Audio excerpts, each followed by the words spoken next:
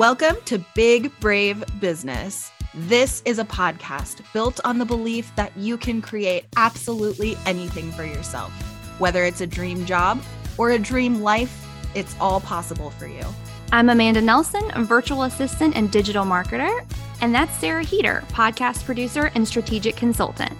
Each week, we will share insights from working with dozens of clients, stories of how we got where we are, and encourage you to see us as your new business besties. So grab a cup of coffee and let's talk being brave in business. Welcome back to Big Brave Business. We are excited to be recording this episode. This is the first week of January that we're recording it, even though it will be a few weeks before you hear it. But we thought it would be fun to do an episode talking about kind of trends we're seeing with our clients and in our industries and make some projections for what is on the rise and what is on the decline for 2023. Welcome to our podcast, Amanda. How are you? Well, I'm great. Welcome back. I am happy to talk about this with you because I think predictions are so fun because I think we've already decided that we're going to recap at the end of the year and see how right or horribly wrong we are about what we think is realistic for going to happen this year. So we'll see. I'm excited to talk to you about this and share I had all of my end of the year calls with my clients in the last couple of weeks and to hear what people's priorities are and to see where people are putting their efforts when it comes to their marketing and selling new products. I think it's a good time to talk about it. So tell me first about these end of the year calls. Is this something that you just had a natural organic need that clients wanted this, or is this something you initiated that you wanted to do with your clients? A little bit of both. I had some people that naturally reached out to me and were like, hey, I want to talk about my end of the year goals. As you know, as one of my clients, you initiated it when it came to that. Let's talk about what our plans are for the year. And then there were a couple of clients that I always like to keep a thumb on the pulse of all of my client accounts and see, if I feel like I don't know their direction on what their goals are for the year or even like a quarter or a month, I always want to check in and say, hey, what are you working on? Let's get a good game plan so that we're successful and we're shooting with a target and not just like kind of going by the seat of our pants here. So clients typically initiate it. However, if they don't, I do. Like I said, I love to start with a clean slate. I said that in the resolutions episode. I talked about how much I love a clean slate. So it felt natural this time of year to have those calls. Do you have calls with your clients? I know you do strategy sessions pretty regularly with your clients, right? Yeah, it's interesting. So I do strategies. What's in the package that stands now, at least, I meet with my clients on average monthly. That's what's offered is monthly strategy sessions. A lot of clients who are busier have businesses that are a little further along. They've been podcasting for a while now. They tend to do less than monthly. It feels like when I'm working with somebody who's new, they want to meet all the time. And once they get into a rhythm and they've got a lot of other priorities that they're juggling and whatnot, and they're feeling more confident, they tend to meet with me more like every other month or even quarterly. But the end of the year / beginning of the year, I agree, is a big one where I really do make an effort if my clients don't, because it's so important to me that the work that I'm working on with them and what I'm putting into their podcast is actually supporting the other goals in their business. I know that entrepreneurs are typically very goal driven. They look at their annual numbers and they're reflecting on the past and they're projecting for the next, what are their priorities for the next year. It's important that the work that I'm doing on the podcast for them aligns with their other priorities in their business, or the podcast isn't working for them, right? And I want the podcast to be working for them. So if they don't initiate it, I do put effort into initiating at that turn of the year, just because I want to know what are you working on? What else do you have going on? And how do we make sure the podcast is supporting that? Yeah, that makes perfect sense. Well, to kick this off, I thought I'd add a little structure. Sarah, I have not talked to you about this yet, but I was thinking, how do you feel about 3 things that we predict will happen or shift in business this year that we're seeing personally in our businesses, but also with our clients. How do you feel about 3 things? 3 things sounds good. Yeah. Do you want to start with your first one? Yeah. You're like, since you're putting this all together here, you go first. I have been preaching this for the last 6 months, but my very first prediction, and if you're one of my clients and you're listening to this, you know that I'm preaching this. 2023 is the year of LinkedIn. I know half of the people listening to this literally cringed and they thought, oh no, my great grandmother's social media platform is back. Listen, everybody is exhausted with trying to figure out the Instagram algorithm. People are sick of having, I'll speak for myself. I am sick of having to read people's horrible political views on Facebook. People are going to LinkedIn for a more professional. It's like people are on their best behavior on LinkedIn. It's a more professional atmosphere. People are getting to where they are sharing more of their personal lives on there. And they're also sharing what they're proud of with their work. I have had more clients shift most of their social media efforts to LinkedIn, and they have seen a return. They've gotten more discovery calls booked, more strategy sessions booked. They've had more inquiries on their website, more traffic to their website, and they're also having more organic conversations than having to cold call or cold reach out to somebody. It is going to be the year of LinkedIn. So, in saying that, if you're listening to this and you're thinking, oh, I don't want to do anything on LinkedIn, I don't want to have to put tons of effort into another platform, you can still repurpose all the great stuff that you're putting on all of your other platforms onto LinkedIn. And I totally encourage you to do this. The same formatting that works for Instagram will still work for LinkedIn. You just need to make sure that your profile looks really great. You've got a customized header, that your bio looks good. If you do all those things and you start to put some engagement and time daily into LinkedIn, I bet 2023 will be the year that you see some traction coming from your great grandmama's social media platform. I love that. I was literally going to ask you, and what's your number one tip for somebody who's listening who is not on LinkedIn and is now like, oh man, now I need to be there. Is there anything you would want to add other than what you already said? Yeah.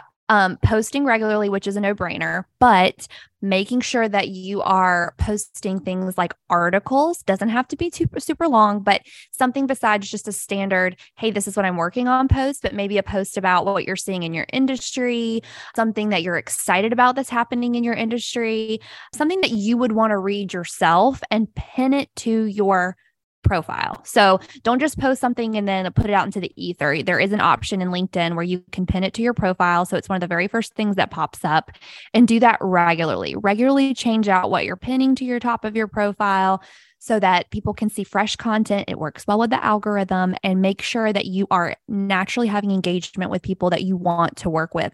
Also, there are groups in LinkedIn, if you didn't know that, very similar to Facebook pages. But there are people that are geared towards your industry. I highly recommend engaging.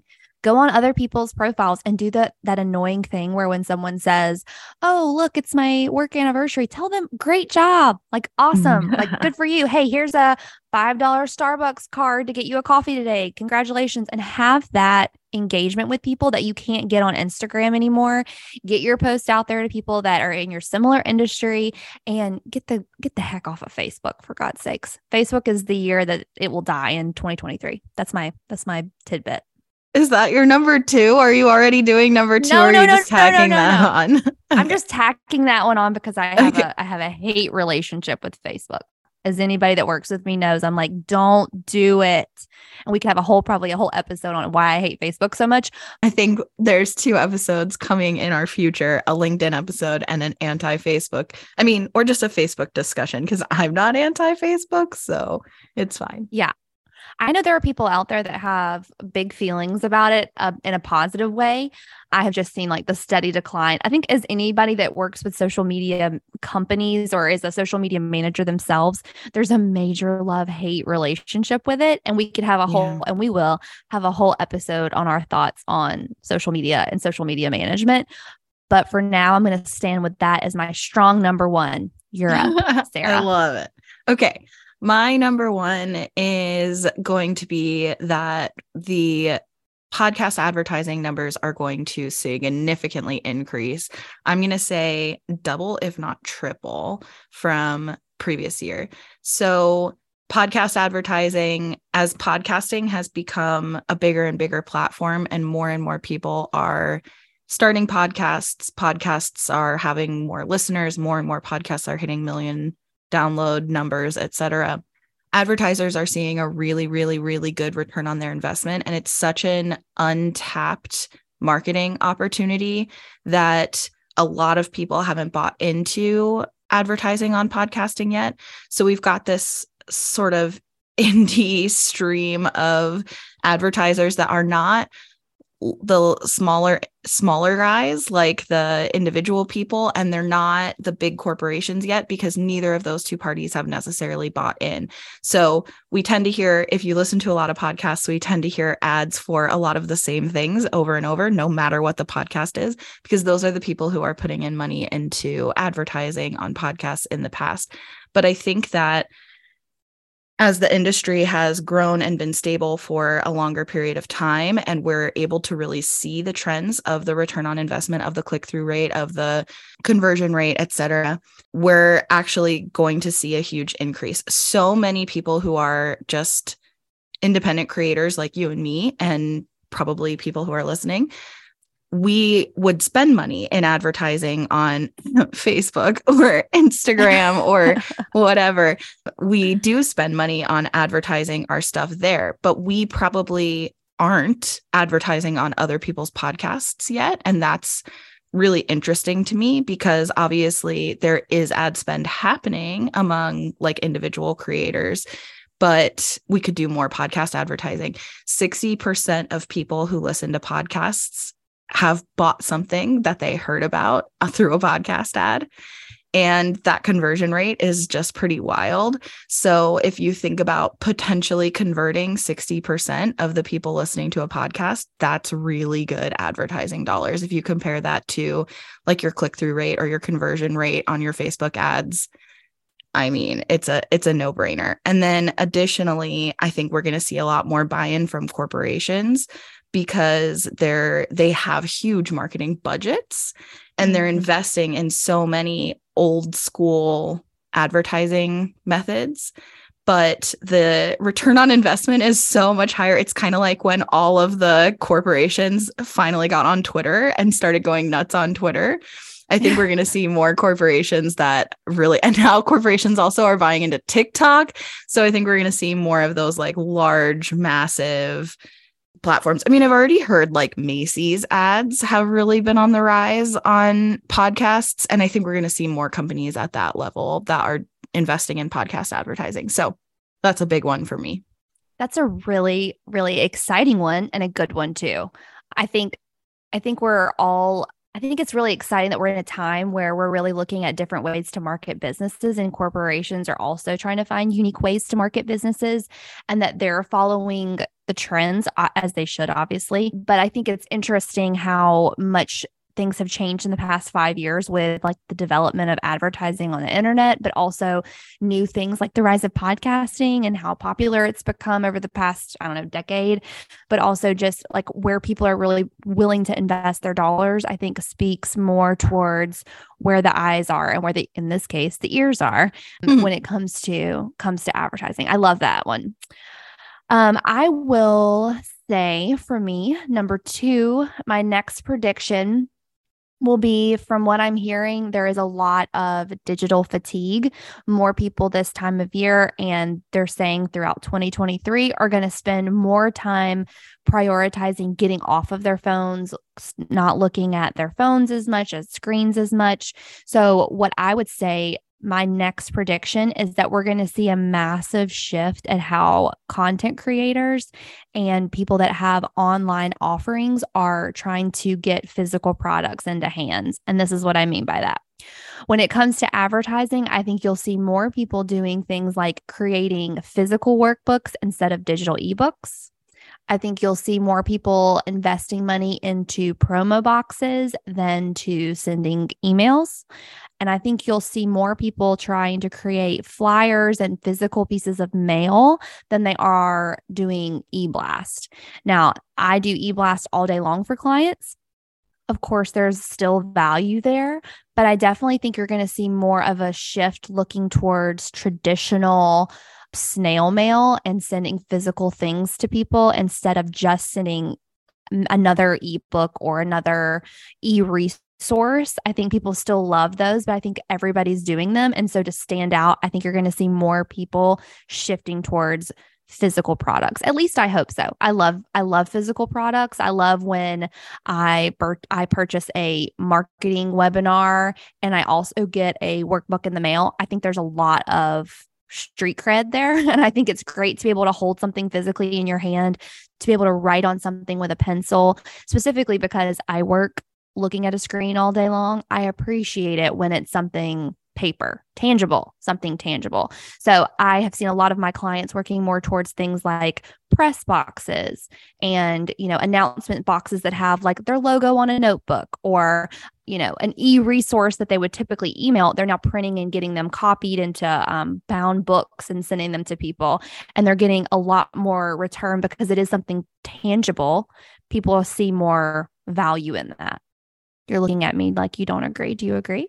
Oh, no, I just think it's really interesting. I think that my life, like so many of us, has shifted so much since 2020. And really mine shifted since 2019 because that's when I shifted into working from home as an entrepreneur. But then right after that, I think 5 months later, pandemic. And so everybody has been Zooming, everybody's been working from home. And now the world is opening back up, regardless of, how you feel about that or in your specific area, the threat level or safety or whatever, regardless of that, the world is opening back up. People are traveling a lot more. Offices and companies are bringing people back into the office full time. I think even the hybrid thing, like we've been in this hybrid model for a little while where people are working from home and in the office. And I think it's pushing more and more toward full time in the office. People are really craving that in-person connection and that in-person community. And I think the physical product prediction that you were just talking about feeds right into all of the same things of feeling like it was so beautiful how much we could use technology to keep the world going. But there's such a longing for some of the creature comforts of that connection with the physical world that then I think it was too hard of a swing with the pandemic. That's what I'm trying to say. And I think this is what you were seeing maybe on my face is that I feel like it's a balance. There's things I miss with being in person and even physical experiences. I certainly missed a lot of opportunities for travel. I missed a lot of opportunities for conferences and in-person events. I missed a lot of socializing, things like that. But also my whole business is about doing something that's not a physical, tangible product. And I love what I do. And I love the way I interact with clients. I have been having more in-person meetings with clients, which is interesting. And that is a big indication of how things are changing. I just feel like I much prefer Zoom meetings, generally speaking. I'm excited to meet a client in person. If I've only met them on Zoom, obviously I'm excited to meet them in person. Don't get me wrong. But with the amount of meetings I do, if I was running all over the city doing all of those meetings in person, I cannot imagine. Talk about fatigue. Zoom is so much easier. And I love wearing leggings and sweatpants every day. And I love I've eliminated all of my real bras. I am only strictly a sports bra girl at this point. I want to keep living this way. So there's a part of me that have I missed shows and theater and walking through stores and touching all the things and trying on a million. Yes, there's part of me that misses that. There's also part of me that loves that I can order absolutely anything, including groceries, and they come to my doorstep. I love it. Yeah. So I'm torn. Okay, I'll take it. I don't say you have to like it. I did not say that you had to like That's any of true. my 3 things. I've really been like hitting everybody in the like, I'm telling you to get on LinkedIn, and I'm telling you, if you're a digital person, to send something physical. Do you hate me already? This is Sarah talking. This is not Amanda, by the way. I'm just kidding. It's Amanda. You can hate me if you want. All right, you're up next. What's your second one? Okay, so my second one is that there's been a recent uptick of private podcasting. I think that's going to continue in 2023 and grow in 2023. And I think that first, let me explain what private podcasting is, if that's not clear. So there's kind of 2 forms of private podcasting. There's like premium podcasting, where people pay a subscription fee to get access to a podcast feed that is not just publicly internet for free. And then there's also private podcasting. And this is what we've really been seeing an uptick in recently, where people essentially link it to their email list. So it's essentially a giveaway or a freebie or a lead magnet that people have this private podcast feed. It is free, but you have to give your email address and subscribe to an email list. Now, I think this is interesting for a couple of reasons. One is that I don't really understand the cost and the time and the bandwidth of putting that together to make it harder for people to have access to compared to a regular podcast. So there's part of me that's like been resistant to these free lead magnet private podcasts. And also, I really understand wanting to capture the people who are, that sounds really like violent, capture the people, but know who's there. That's the right terminology, but it sounds so intense. I want to capture you. You want to capture the information of the people who are listening, because, and we can attest to this, we just launched our first 3 episodes this week at the time that we're recording this.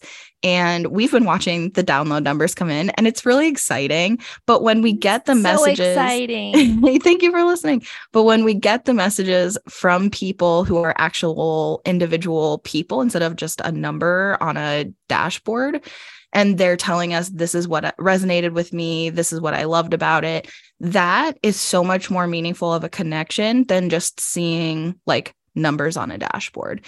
And to a certain extent, in business, as we're seeing all these people engaging with our content in our stats and our metrics for podcasting, not knowing who they are and not being able to like keep those people in our circle and continue to engage with them is definitely an obstacle with podcasting.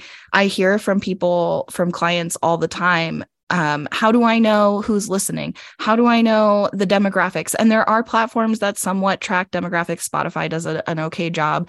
Apple does not do a great job. But so we don't have great statistics, great comprehensive statistics on who's listening. And if we can capture the information, that's so much better, of the people who are listening, then that's helpful. But just like with any lead magnet, asking people to hand over their email address is an extra obstacle to get their hands on your content. So I think that there's still room for both. I do see the appeal of the private podcast feeds, and I'm intrigued by them. And I also think I a little bit have to get out of my own way and just accept that they're going to be a thing that is on the rise in 2023. So I guess I'll give into it, even though I don't love it. I understand, more or less, I understand the point, but I think those free public feeds are still really important as well. So that's my thought. Totally agree. Well, my last and final one is something that when I say it, I feel like people are going to say, well, yeah, no, duh. But let me explain. Okay. I feel like I'm the villain this podcast. Like I'm giving all the bad things that nobody wants to hear. But guess what? It's my predictions. I stand by them. I think as we've seen the past year, there's really a shift happening on specifically Instagram, where the stylized feed is kind of dissipating a bit. The need to have like an overall aesthetic as an individual is really starting to go away. And people are really starting to have, I think, fatigue when it comes to the amount of people that are influencers who all their content is sponsored. Everything has an agenda. Everything they're posting is strategically worded in a way that it can get you to buy something or click a link. I think we're already seeing a decline in the amount of people and the effectiveness of influencers. I have a couple of clients who have partnered with influencers in the past. They never seem to have, no matter how large the audience, very rarely are they worth their weight in advertising dollars. The amount of headache and hassle and contract signing and agreeing and coming to, let me go ahead and send you this money. I'll send you the product and you can give me a review and all that.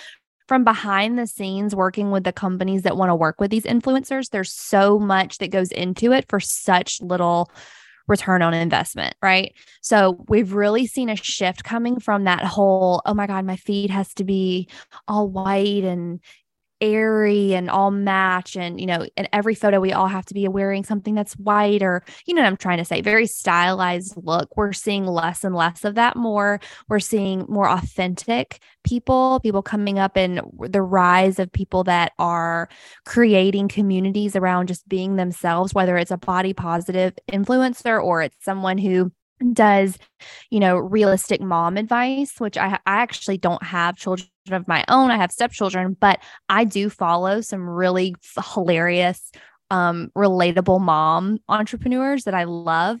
We're really seeing a rise in the relatability and less of the perfection. And I'm so happy to see that on Instagram. There's not this people are quicker, I think, to relate and to call out when they see things that are not authentic. And we used to be a culture, I think, just a few years ago where it was like you had to have it perfect for the gram. And now it's like there's this rise of people that are like, this is what my face looks like when I wake up in the morning. I don't put Facetune app on my phone, on my face anymore. Or, there's just a big rise of people saying this is my authentic self, and piggybacking off of that and that movement that's happening. I'm noticing with my clients, they're really dialing in on not being for everyone, but being for their specific audience, which is marketing 101 when it comes to marketing your business, knowing your audience and targeting them directly. But it's harder than you think because you want to be for everybody. You think as an entrepreneur, I want to be able to market to everybody. I want everybody to be my customer. Well, guess what? Not everybody's going to be your target demographic. I work with dietitians who strictly work with older women. Guess what? Your marketing needs to reflect that. And don't feel bad if you're not for men or if you're not for a younger demographic. You are for who you are for. And that authenticity shows up. If you are generic and you're just shooting across the board with your messaging, with your photography, with your copy on your website, it will show up. It will not be effective. And I think we're really seeing that on Instagram specifically of, I'm going to show up and be who I am, and the audience that is for me will find me. And it's really not so much about, do I have 50,000 followers? It's more like, do I have 1,500 people who are my people, who are going to buy my products, who's going to support my business, who want to see ugly pictures of me in the morning when I wake up and I have drool across my face and want to see my cute dog just as much as they want to see my new coaching program. So I think, and I hope that this trend continues where we're moving away from the Kardashian perfect feed, face-tuned, whatever, no shade thrown there. But I hope we're continuing to move in a more authentic way this year because we all deserve a little bit more authenticity in our lives.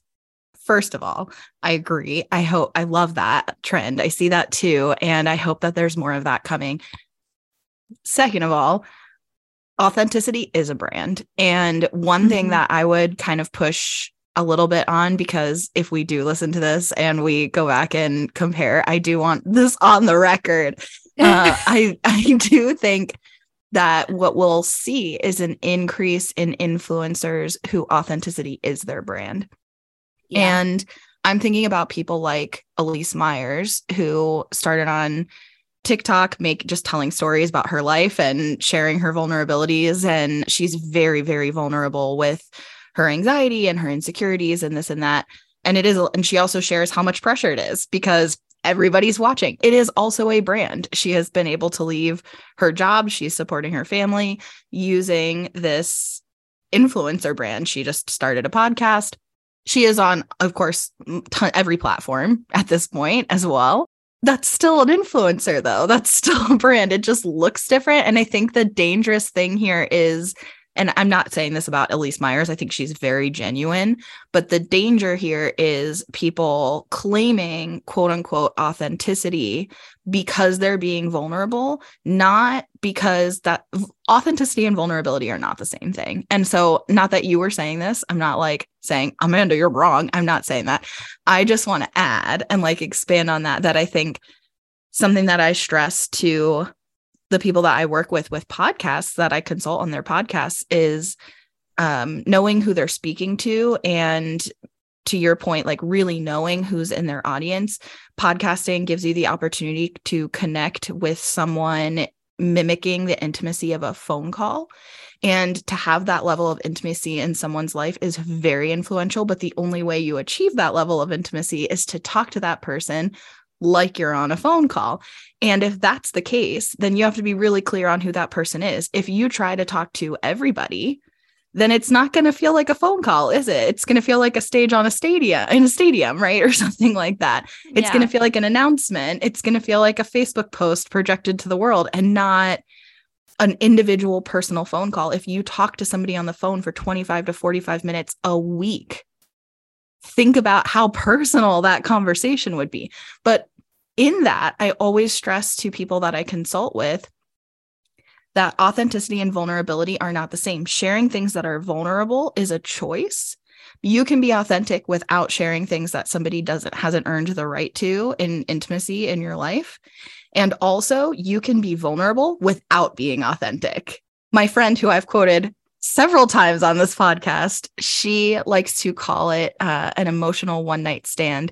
When you share your vulnerability with somebody who has not earned it, it's kind of just vomiting all of this deep personal emotion to somebody who hasn't earned it. And then afterwards, you feel like you just gave part of yourself away to somebody who didn't earn it, right?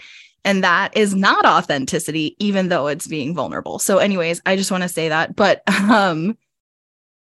my third one is similar. My third one is that I think there has been an increase. Well, I know there has been an increase in calling out toxicity and in challenging and questioning the way things have always been or the way things are with people who are in higher positions of influence and power and challenging that. And we're seeing a huge shift in like demanding better working conditions and sort of this workplace revolution, right? Which is what so many of us who are in this community are experiencing or have experienced. That's why we're even trying to do this entrepreneurship thing or working from home or whatever. But I think that calling out the toxicity, I hope will continue and will grow. I think it's related to what you were talking about with questioning the perfectly curated feed on Instagram and the Kardashian lifestyle and trying to be something that you're not. I think it's all related because that is a very toxic feeling. It's a very toxic way to feel. It causes us to all feel shitty about ourselves, and we don't want to spend time in places that make us feel shitty anymore. Yeah, and I think say that louder for the people in the back. And I think that also applies to work. I think that also applies to online spaces for business. And so without again, I'm not going to go too far down that rabbit hole in this episode, but there's a lot of toxic business advice that exists out there. There are a lot of toxic business communities that are rooted in white supremacy that use literal cult teaching, cult psychology to teach and to coach. And so that leads to making people feel like shit. And so I'm just going to emphasize, I feel like I say this in every episode, but I'm just going to keep on emphasizing that if you are following someone who makes you feel like shit, stop following them. Only follow people. Immediately. Only follow people on social media. Only let people into your space and your bubble who feel good, who make you feel good, who make you feel like you can do anything, who make you feel like you're safe, who make you feel like you have a place in this world. And if there are people you feel like you have to be connected with on social media because they're family members or whatever, and, but they are toxic, hide them from your feed. Every social media platform has the ability to hide somebody's posts so that you're not seeing them, even if you stay connected, right? So if that's what you need to do that. Spend less time in places that make you feel like shit and with people who make you feel like shit, and more time with people who make you feel safe and happy and encouraged and empowered. So I hope that that continues in 2023. And my little baby prediction is that if you use the like woke analogy, like everybody got woke in the pandemic of like, hey, these working conditions suck.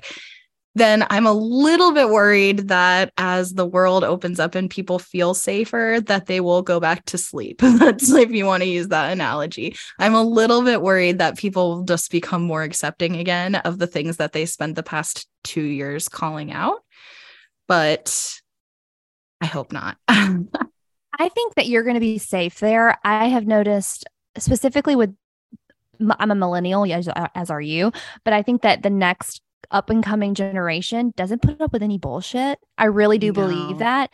When I talk to someone in the next generation down, I'm always like, good for you. And I know people are always, of course, there are people that are like, well, we have to have people that are going to come to work and, do the work and do the thing. I'm like, yeah, but we also need people that are going to say, you're not going to treat me like garbage. I think about, and I've mentioned it before, I've had really horrible working conditions before, and I did not feel empowered, or the world was not ready. It was not at a place where I could just come out and say, hey, this is stupid. Like, this is not fair. This is not right. You can't treat me like this, And my hope is that, and I'm just going to say it, it's going to happen. We're going to continue to get better as a culture. We're going to have corporations, or even still, I hear about it every single day, are still trying to figure out ways to entice people to want to work at their corporations or organizations and businesses. And every single person that I work with has been very clear about their expectations as they continue to grow. They want to create a place that people want to work. And that to me tells me, one, we as a society have created a culture that has said, hey, we're not doing this anymore. Like, you're not going to treat me this way. You're not going to talk to me this way.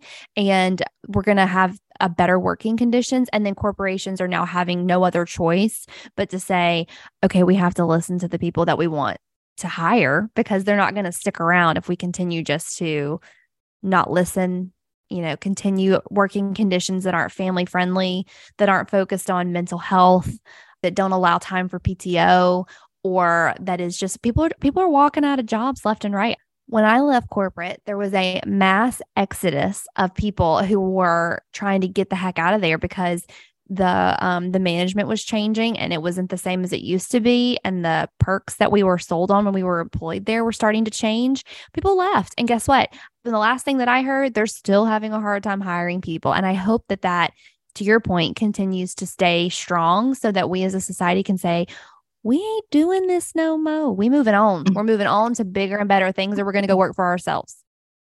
Yeah. And if you can't treat me the way I deserve to be treated, then I will go find someone who will, or I'll do it myself. Right. I think Miley Cyrus has just teased a new song that is like, I can love myself better than you ever did kind of lyrics. And by the time this comes out, I mean, that song might be out. I don't even know when that song is coming, but she just teased it. And I thought that it was really poignant. And I also want to add, I am with you about Gen Z. I think Gen Z may use slang that we do not understand that feels like they're speaking another language, and they may think we are totally cringy and embarrassing. And that's okay. I truly believe that Gen Z is going to save the planet. And I say this all the time. Everybody always hates on the generation next, the next coming generation. And I really want to push millennials to be different, that we got so much hate. We still do, just for being millennials. Let's do it. Let's do this differently too. And let us just love and support Gen Z, because seriously, they are going to change the world. I went to Starbucks to meet up with a client. Like I said, doing more in-person meetings. And there was a homeless gentleman outside of the Starbucks who had a total emotional breakdown, and he was crying and he was saying he doesn't want to live like this anymore and he didn't know what to do. And a Gen Z Starbucks employee brought him a cup of water, gave him a hug, and then kept her hand on his shoulder and was telling him that it's going to be okay, that every time that she has hit rock bottom, only the best things happen when you're at rock bottom, and that it's going to get better and that he's not alone. And he was crying and crying to her, and he kept apologizing. And she said, you don't need to apologize. Sometimes you just need to cry it out, and it's okay to cry. And then he was saying that he just didn't want to go back to the streets tonight. And she told him to hang on. She came back out and she handed him a paper that had information for a place where he could go get a hot meal and a shower. And she said they will have hopefully more information and resources for you as far as places to sleep. But I was watching this interaction and I engaged a little bit, but mostly I did not want to overwhelm him because he was very sensitive and she was taking very good care of him. But my point is, I had this feeling inside of me where part of me wanted to look away because that's what we're like told to do, right? Mm-hmm. And part of me really didn't want to get involved. And I hate to admit that, but like part of me really didn't want to. And part of me really thought, how do I want to show up for this other human right now? And thankfully, she showed up as such a perfect example of how I wish all humans could just show up for each other. And I watched her thinking, I'm telling you, Gen Z is going to save the planet. Like, I don't know where they came from. I don't know if it's because they were raised on Tumblr. And so they have like all of these mental health resources and this fortitude and resilience that I don't know if it's because they were raised in schools where they had to be afraid for their lives that they may not come home again just going to public school. I don't know what it was that built this in these kids, but young adults now, but when they were kids, built them into these young adults, but they are amazing. And so if you're Gen Z and you're listening to this, we love you and we support you. If you're a millennial and you're listening to this, which I think probably most people are, let's love on Gen Z. Let's really love on them and support them and empower them the way that we wish we had been supported and empowered. Yeah. My stepdaughter is 14 and I listened to her talk about the people at her school and the tolerance and love for people that are different. I'm like, where was that when I was in school? You know, I was the nerdy art kid who did not have that at all. And bullying was so horrible when I was growing up. And so now I hear her talking. I asked her just the other day, I said, do y'all have bullying? Like, do y'all have issues with that? She was like, no. That's just not tolerated at their school anymore. And to your point, it may be because we all grew up in, you know, a society where you could get shot going to school. And so they don't tolerate that. That's just not a part of the culture anymore. I don't know. But it is the most, she goes to this like just regular public school. And I'm in the South and there is no racism. They are very open and accepting to individuals that identify as non-binary or are, you know, in the gay community. And if there's just so much of an acceptance that wasn't there when I was growing up. And I am like rooting for it so hard. I'm like, this is gonna change the world. My stepsons a few years ago, they were both, I think one was actually late middle school, one was early high school. We had watched a movie and one of them made a comment of, you can always tell that movies made about high school and middle school are made by adults who haven't been to school in a long time because it's not anything like what school is like. And my partner, Eric, and I looked at each other and we were like, what do you mean it's not like school? I mean, how so? And they said this whole clique thing with like popular kids and like whatever, like that's not a thing. And we're like, wait, you don't have popular kids? Like they literally don't have popular kids at their school. I mean, they're graduated now, but we were so genuinely so confused. And we thought maybe they're boys and they're a little on the young side. So a few years later, we brought it up to them again. And we're like, hey, do you remember when you said this? Do you still feel that way, that there were no popular kids? And they said, oh, yeah, definitely. That whole trope in media is just total bullshit. And we don't relate to it at all. And I'm just so surprised. Who are they? Okay. Can I just say, first of all, as someone who was absolutely bullied, and if you are listening to this and we went to high school together and you have found this podcast because you follow me on Instagram, You were probably horrible. I'm just kidding. You might have been horrible to me when I say this, but I was bullied so hard for the brand of jeans I wore because my family was not rich growing up. I was bullied so hard for wearing like Walmart brand jeans. That I told that to Karis, my stepdaughter, and she was like, "What?" Blew her mind. She was like, "Why? Why?" And I was like, "Because we didn't have the money." She was like, "No, I mean, why would they have said anything to you about that?" And I was like, "Oh my gosh, I want to live in your world. I want to live in your world." But we will. It made me who I am today. But like at the same time, she is the same way. She's like, "Yeah, we don't really have that. We don't have any of that stuff at school." And I'm like, amazing. Well, okay, well, enjoy your education. I'm glad you get to focus on your education instead of like what you look like every day, But anyways, Gen Z is going to save the world. Yeah, we love them. 2023 is going to be a great year. I love our predictions. I'm excited to hear how right and or wrong we are at the end of this year. What if we play this back at the end of the year and we're like, Gen Z? Oh my God, could you imagine? They're going to destroy the planet. LinkedIn has crashed and private podcasting never took off. I do really want to say for Sarah and I both, we are so thankful for you listening. We keep watching the numbers rise. We text each other every morning and check the numbers to see how many downloads we've gotten per episode.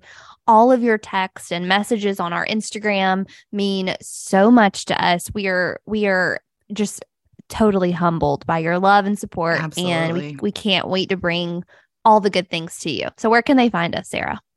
You can find us on Instagram at Big Brave Business. And please do. The numbers are fun to watch, but the messages from you saying that you listened, saying that we're not horribly boring and obnoxious, like it means the world to us. And that's all we could have hoped for.